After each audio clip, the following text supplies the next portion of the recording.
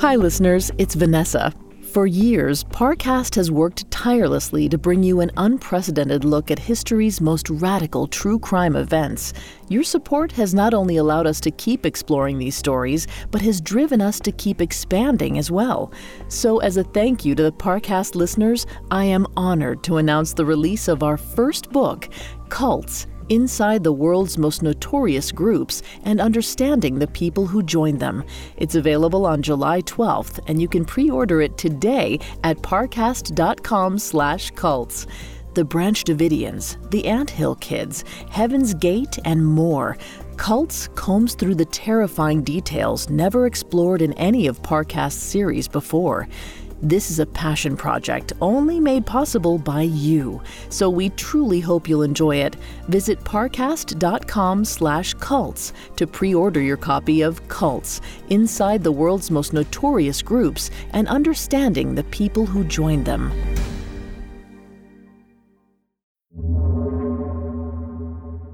This episode includes depictions of graphic violence and cannibalism. Listener discretion is advised, especially for listeners under 13.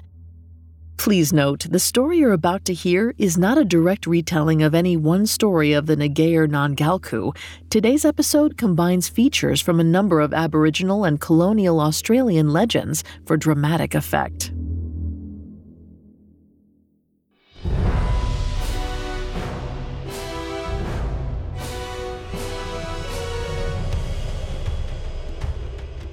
Hello, I'm Vanessa Richardson. Welcome to Mythical Monsters, a Spotify original from Parcast. Each week we search the deepest shadows of myth and legend for the strangest and the scariest creatures humanity can imagine. There are some lessons that only monsters can teach. You can find all episodes of Mythical Monsters and all other Spotify originals from Parcast for free on Spotify. Today, we leave the rivers and billabongs of Eastern Australia and head into the outback to find a very different kind of lake, a salt flat in the middle of the unforgiving desert. It may seem unassuming to an outsider, but be wary of this long, dry mineral deposit. Aboriginal Australians always quiet their steps and silence their horses' bells as they pass by. A single sound could alert the cannibals that dwell in the sand. Coming up, what happens when you make noise at Lake Disappointment? This episode is brought to you by Anytime Fitness. Forget dark alleys and cemeteries. For some, the gym is the scariest place of all, but it doesn't have to be. With a personalized plan and expert coaching, Anytime Fitness can help make the gym less frightening. Get more for your gym membership than machines. Get personalized support anytime, anywhere. Visit AnytimeFitness.com to try it for free today. Terms, conditions, and restrictions apply. See website for details. When you need mealtime inspiration, it's worth shopping Kroger, where you'll find over 30,000 mouth-watering choices that excite your inner foodie. And no matter what tasty choice you make, you'll enjoy our everyday low prices, plus extra ways to save, like digital coupons worth over $600 each week. You can also save up to $1 off per gallon at the pump with fuel points. More savings and more inspiring flavors make shopping Kroger worth it every time. Kroger, fresh for everyone. Fuel restrictions apply. It feels like we're all being told to go on this diet, take that supplement. Ozempic will give you depression, but you know what'll cure that? Weed. Or you could try to balance your hormones. At Science Versus, we're like, what the is going on? Forget the crap online and listen to Science Versus. Just the facts. Oh, and a bunch of stupid jokes. What is a ghost's favorite fruit? Blueberries. That's Science VS. New season out on Spotify soon.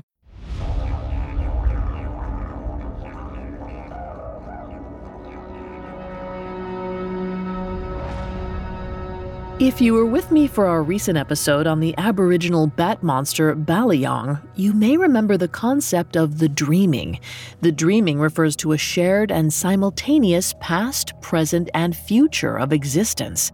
It's a space that connects Australia's Indigenous people with their landscape and all living things. Time does not pass in a linear fashion in the dreaming. Legend, memory, and reality blend together. There are over 500 Indigenous groups within the dreaming, and they each have their own ancestral territory. The word for these lands is often translated to English as country, as in Martu country, Wanmin country, and so on. But the word has a much deeper meaning in Aboriginal life than it does for English speakers.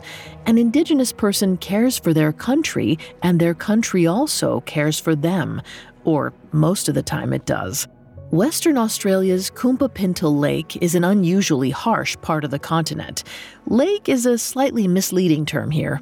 While the dreaming includes a time when Kumpa-Pintil and the sand dunes that surrounded it held large amounts of water, it's now rare to find significant reserves in the roughly 82,000-acre basin. It's a pristine salt flat to our modern eyes. When the wind blows, the parched crystals sting your skin. Still, it's what's beneath the salt that has a sharper bite. The Martu people in the surrounding countries avoid Kumpa-Pintil whenever possible. If they're forced to pass by, they move as quickly and quietly as they can. They're terrified of drawing the attention of the Ngayurnangalku, the beings who live below the dead lake. The Ngayurnangalku look like humans at first. Then you notice their frightening fangs and claw-like fingernails. If you draw too close to the edge of the dry lake, they drag you down to their world, a place where the sun never stops shining. But you won't get to enjoy the eternal daytime for long. In English, Ngayurnangalku means something like, "They'll eat me."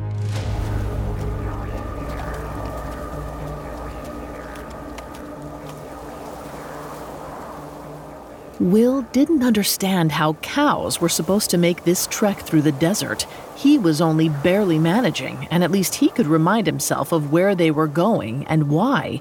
His associate Clyde had made the mission sound simple: map the Pilbara Desert and find or dig enough wells to supply a full herd of cattle when they traveled from Halls Creek to Wiluna. Sure, the Crown had already commissioned someone to do it, but Clyde was confident that they'd get the credit and the payday if they beat the Queen's men to it. And he'd promised he had plenty of experience traversing these sands. He would know. That confidence had won Will over. It was why he'd agreed to be partners and pioneers in this enterprise. But things were quickly proving more complicated than Clyde had suggested. Digging the wells was hard work. There was only a middling chance that any given attempt would be a success, and Clyde rarely helped. He insisted that he'd already invested in their inevitable success by selling one of his prize rings. Will wasn't sure he believed him. The man still wore 2 on each finger. Will's frustration was growing, but it would all be worth it if they found water. Sweet, refreshing water. The last 3 dig spots had been duds. His precious canteen was getting lighter and lighter. He clutched it close as they walked, as if holding it tight enough would wring water from the solid metal. He asked Clyde when they would reach the next landmark. Clyde squinted into the sun as he spoke. "Not long now, a few hours. Lake Disappointment." He pointed across the red expanse, but Will could see nothing different. "Why is it called Lake Disappointment?" Clyde chuckled. "Because there's no lake at all, it's just salt." Will gulped. That would make it 4 days they'd gone without replenishing their canteens. Another thought gnawed him. "I think I've heard of this. One of the Putijara said it was cursed. If you touch the salt, monsters will get you. The Ngayurnangalku." Clyde scoffed. "Stuff and nonsense. I'll bet there's a new trickle of water there, and they want to hide it from us." Will kept his displeasure to himself. He was skeptical of monsters too, sure, but he'd never seen the wisdom in arguing with people about where they'd grown up. He wouldn't like it if someone told him he didn't know his way around Sydney. The sun was sinking low when the so-called Lake Disappointment came into view. The salt glinted in the light of the rising moon. The bite in the air gave the spot a strange feeling, as if they'd stumbled into a polar scene in the middle of the desert sands. The salt almost looked like ice at this distance, but there were no snowdrifts rising from the glistening white surface. Instead, the moon illuminated dunes of emaciated scrub brush and heavy clay, red as blood. Clyde stopped his horse and dismounted, but Will didn't move. "Can we walk away from the path a little? I don't want to sleep next to that. The white light will keep me up." Clyde rolled his eyes. "You are a coward, William, through and through." Will was hurt. "I came out here, didn't I? I've done just as much work as you, maybe more. I need a good night's sleep." Clyde sauntered towards Will, raising a brow. "You know what you need?" With that, Clyde snatched Will's canteen and threw it towards the salt. It landed with an anticlimactic half bounce, then settled on the crystalline surface. Clyde threw up his hands in triumph. "See? Nothing. Now go pick it up and get a fire started." Will eyed the canteen. It was too far away to grab from the sandy edge. He would need to walk out onto the eerie white. His tongue was like sandpaper in his mouth, but he still wondered if it was best to wait until morning. As he considered this, a small shadow appeared beside the canteen. It grew and grew until 4 others joined it. It was a hand. A hand was reaching out of the salt. Will tugged at Clyde's sleeve. He froze. The hand became an arm. It braced against the salt and pushed. Something pulled itself out of the powdery white. It looked like a person in the low light, but it couldn't be. That didn't make any sense. Will looked at Clyde. Clyde looked at Will. Another shadow emerged from the salt. Another. Will wanted to ask Clyde what they should do, but Clyde was already talking. "Sorry about this, old chap, but you are the help." Then he punched Will so hard he fell to the dirt. Clyde ran for his horse, but the tallest figure beat him to it. The man appeared to be quite ordinary in many respects, though there was an inhuman quality to his features that Will couldn't place.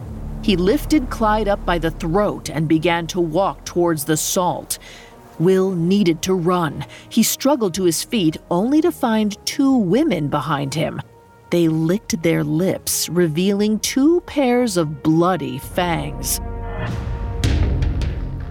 Will made a break for it, trying to force his way past them. The women grabbed his hands so tightly he feared they would break. He pushed and pulled against their grip, but it was no use. They dragged him towards the salt like he was a rag doll. He could feel his shoulders straining, his arms stretching to their very limits. All of a sudden, the pressure released. The women flung him onto the salt. He landed heavily, feeling the air knocked out of his lungs. The dry lake was harder than he expected, solid, until he began to sink. He tried to push himself up and out of the salt, but it only swallowed him faster.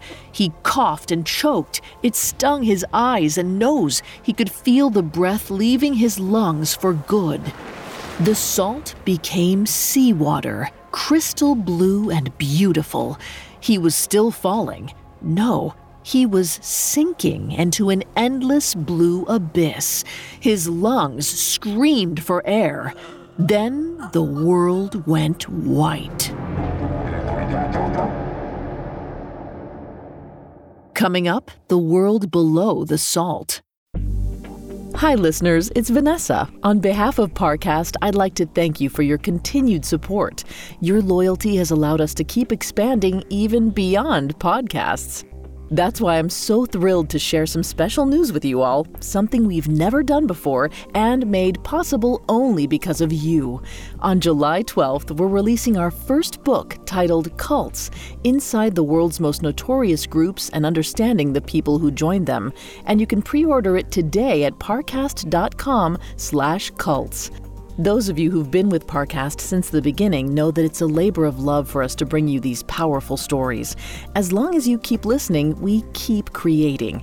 So with the benefit of years of research and insights, we've put together a comprehensive narrative that tries to make sense of mysterious groups such as NXIVM, Heaven's Gate, the Manson family, and more, exposing how shared beliefs can have deadly results, and taking you deeper into the dark side of human nature than ever before. You won't want to miss this book. Visit parcast.com/cults to pre-order your copy of Cults, Inside the World's Most Notorious Groups and Understanding the People Who Joined Them. That's parcast.com/cults. Thank you again for listening. We can't wait for you to dive in. This episode is brought to you by Anytime Fitness. Forget dark alleys and cemeteries. For some, the gym is the scariest place of all, but it doesn't have to be. With a personalized plan and expert coaching, Anytime Fitness can help make the gym less frightening. Get more for your gym membership than machines. Get personalized support anytime, anywhere. Visit AnytimeFitness.com to try it for free today. Terms, conditions, and restrictions apply. See website for details. Now back to the story.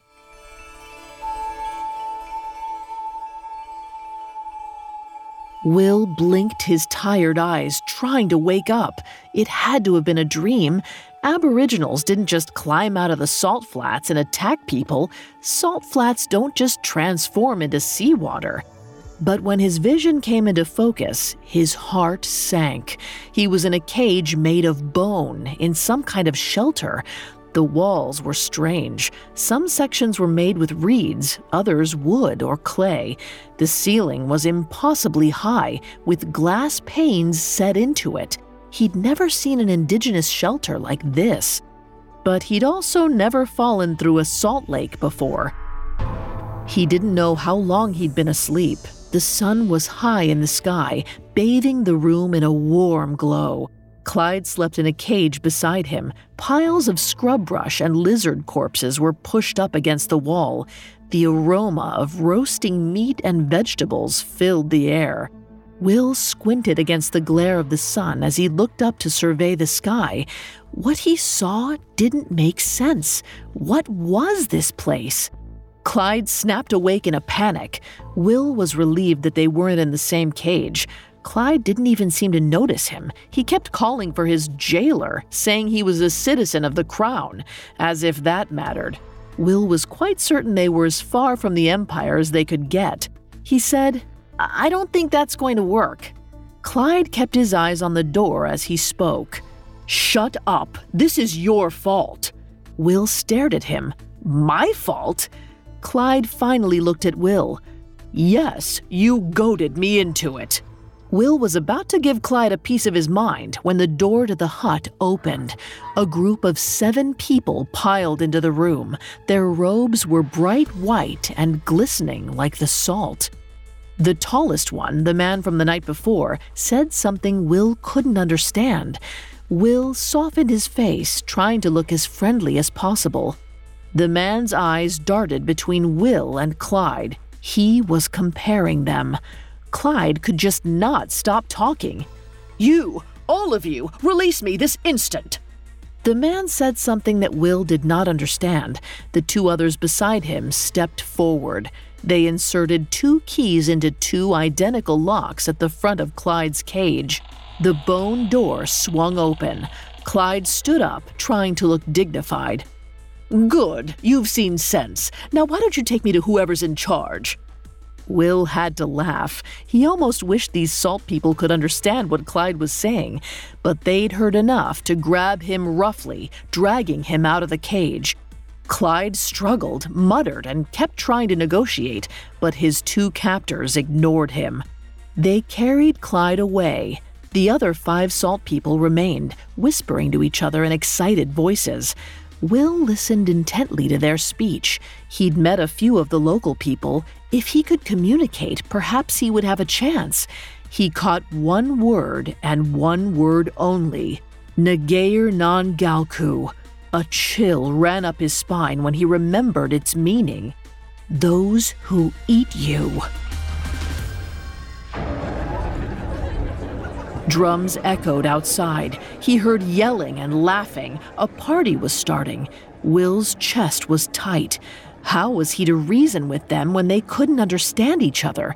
The shelter swam before him. He swore he could see the materials shifting, stone to reeds, to wood, to brick, and back again. The 5 Ngayurnangalku clapped each other on the back happily and headed out the door. Will sprang up, ready to search for any exit he could now that he was alone. But he wasn't alone at all. A small face peeked out at him from behind the doorframe, a little girl with a round face and owlish eyes. Will could tell the girl wanted to listen, even if she couldn't understand. He offered her a smile and a small wave. She lifted her hand to return it, fascinated. Before she could finish, a large hand pulled her out of sight. He heard her small giggles fade away into the noise from outside. Will was cautiously relieved. He'd made some headway in getting the girl on his side, and there were other steps he could take now that he was alone, like trying to open the door to his cage. Each bar was made of a femur or humerus, knitted together with something that looked far too close to tanned sinew. How many men had sat where he was, waiting to become material for a new prison? The 2 locks on the door were definitely carved from bone. The edge of a pelvis, it looked like, hollowed out to leave room for a rotating pin. If the pins were horizontal, the door was locked. If they were vertical, it would swing open. Will couldn't move them, so he just needed to break them. Will braced himself against the back of the cage and kicked the door with all his might. The door rattled but didn't move. Will pulled back again, aiming at the first lock. He kicked. He kicked again. A small thread-like crack appeared in the pale bone lock. He could hear the party getting rowdier, and cutting through it all was one sound. "Help! Oh God, help me!" Will had never heard Clyde sound so small, so desperate. He redoubled his efforts, kicking hard and fast. The lock cracked a little more. Clyde was screaming, crying. Another kick widened the crack even more. Now it was held together by only the smallest sliver of bone. Clyde's screams reached a fever pitch. So did the crowd's. Will seized the lock in his hands and wrenched as hard as he could. The lock shattered. Bone shards skittered across the stone floor. Will didn't have time to celebrate. There was one more lock to go. The screaming stopped. Clyde was gone. He needed to move faster. He adjusted his positioning to go after the other lock. The girl appeared in the doorway, skipping from one foot to the other with her hands behind her back. Will paused. He lowered his hands slowly and made a sad face at her. He pointed at her, then at him, then mimed 2 people coming together to play. It felt ridiculous, but it was all he could think of. Her expression was unreadable. She stepped cautiously into the room. Accompanying her entrance was a quiet ticking, a sound Will couldn't quite place. He waved to the girl. She considered him. He made a goofy face. She laughed and gave an excited wiggle, her hands still behind her back. He pointed from the broken lock on the ground to the intact one still attached to the door and frowned. She bent down to examine the lock. Will held his breath. She reached down, and he finally saw her hands. The ticking sound hadn't been in his head. It was her claws. They might have been human fingernails long ago. Now they were curved into talons. She brought her hands together again as she considered the lock. Her claws went tick, tick, tick as they clacked against each other. She reached into her pocket with an impish grin. Will couldn't believe his luck. The girl had a key. She was going to free him. He was vibrating with joy. She brought her closed fist to his eye level and opened it slowly, absolutely beaming. It wasn't a key at all. Small bands of gold and silver told Will exactly what it was. The girl was holding Clyde's severed finger. Coming up, Will gets one last chance at freedom. Now back to the story. Will stared at the Ngayurnangalku girl. She was offering him a piece of his former business partner. He didn't know what this meant. Was it a warning, a threat, some sort of macabre gift for his role as a future sacrifice? She seemed to sense his confusion and pushed the severed finger towards the bars again. Will pulled back involuntarily. The girl's brow furrowed. He was losing her. Will rushed to the front of the cage again. He made a big show of fawning and applauding the piece of meat in the little girl's hand. She smiled, a full-toothed smile, exposing her fangs. She had small scraps of skin between her teeth. Will did his best to suppress a gag. He forced himself to match her smile. She reached through the bars with red-stained fingers and placed her hands on his face. She pressed down on his cheeks and pulled the edges of his mouth to make his smile wider. She stood back to admire her handiwork, claws clicking together as she mimicked his clapping. Clyde's blood was sour and metallic in Will's mouth. He didn't know what the girl wanted. He didn't know how to play along. The girl moved slowly, as if demonstrating something. She lifted the finger to her lips and took a small bite. She closed her eyes, clearly savoring the morsel. Then she opened them and pointed to him. She wanted him to eat Clyde. The worst thing was, Will was considering it. He didn't want to die. There was no getting out of this, not unless he earned the Ngayurnangalku's trust first, which meant being like them, if only for appearance's sake. He took the finger from her hand like it was a priceless treasure. He brought it to his lips with a deep inhale and exhale. Then he bit down. It wasn't as bad as he thought. He'd had crocodile back in Sydney, and Clyde's flesh was nowhere near as tough. In fact, it was quite good. He took another bite. The girl clicked her claws happily. Will couldn't believe it. He'd passed the test. Now he just needed to blend in long enough to find a way out of the cave, through the hidden seawater, and out into the salt flat. Will's gums itched. He felt a trickle of blood fall onto his tongue. He slid a finger along his teeth back to front. When he reached the front of his mouth, a stinging pain pricked his finger. He pulled it away to examine it. Blood. His own. He felt his teeth again. It was as he suspected. They were fangs. Long, thin fangs like a snake. His heart skipped towards panic. He looked down at his hands. His nails were beginning to grow and curve. The girl clicked her claws, bouncing up and down. She pointed at him and then at her, calling, Ngayurnangalku, Ngayurnangalku.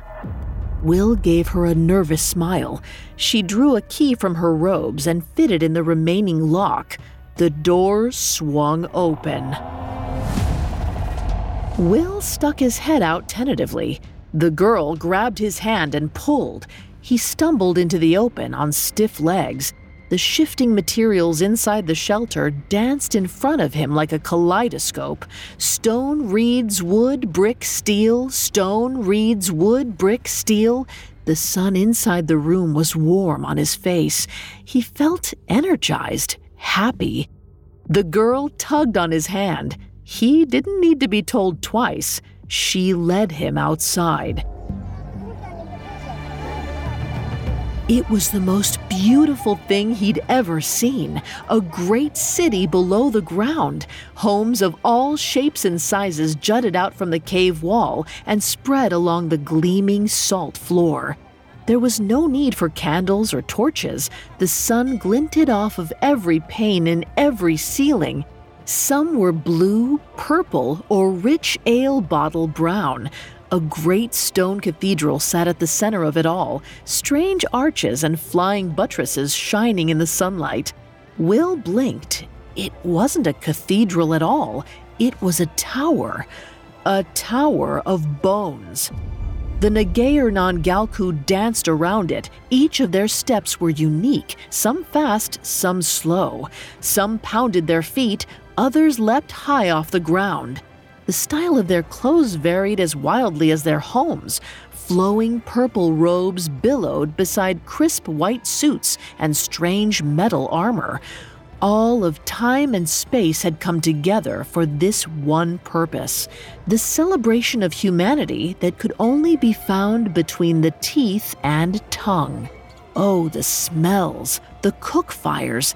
His mouth watered as the smell of roast meat wafted towards him. An old woman was carving thin slices of cheek meat from Clyde's severed head. The little girl held out a bowl of crisped toes. Ngayurnangalku. A tiny voice in Will's mind begged him to reconsider, to remember who he was. But Will shook it away. He hadn't had much of a life in Sydney anyway, and there was no way to survive out here other than this. Could he really be blamed for being hungry? The drive to live was what made him human, even if he wasn't entirely human anymore.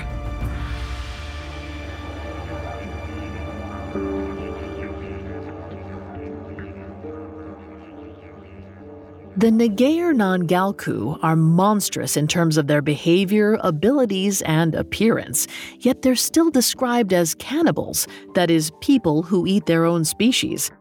This makes them different from more animalistic Aboriginal monsters like the bunyip. Their taste for humans isn't innate, it is a choice. In one dreaming story, the Ngayurnangalku actually take a vote on the ethics of cannibalism. Several of them choose to abandon the practice and leave the lake. Those that remain are unapologetic. Their country doesn't care and provide for its people the way that other parts of the dreaming do. While neighboring Aboriginal groups find water in the desert by digging wells, their environment is so harsh that eating their neighbors becomes a practical form of sustenance. That's what makes the Ngayurnangalku so terrifying. They aren't that different from us. Sure, they have razor-sharp fangs, cruel claws, and burst out of the salt like zombies, but they're only trying to survive. It's just, when your country is as barren as theirs, becoming a monster is necessary to survive.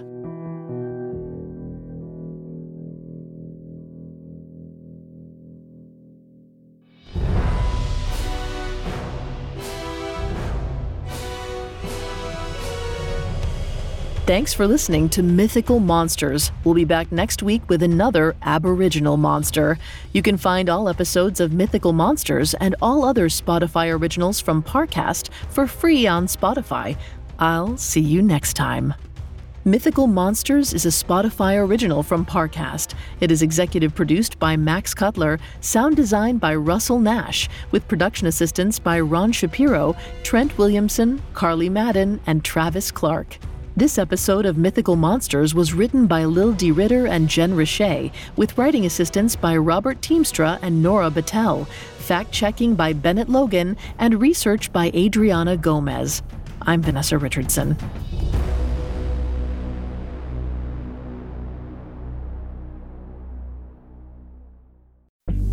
Hi listeners, it's Vanessa. Exciting news, Parcast's first book, Cults Inside the World's Most Notorious Groups and Understanding the People Who Joined Them, is now available for pre-order at parcast.com/cults.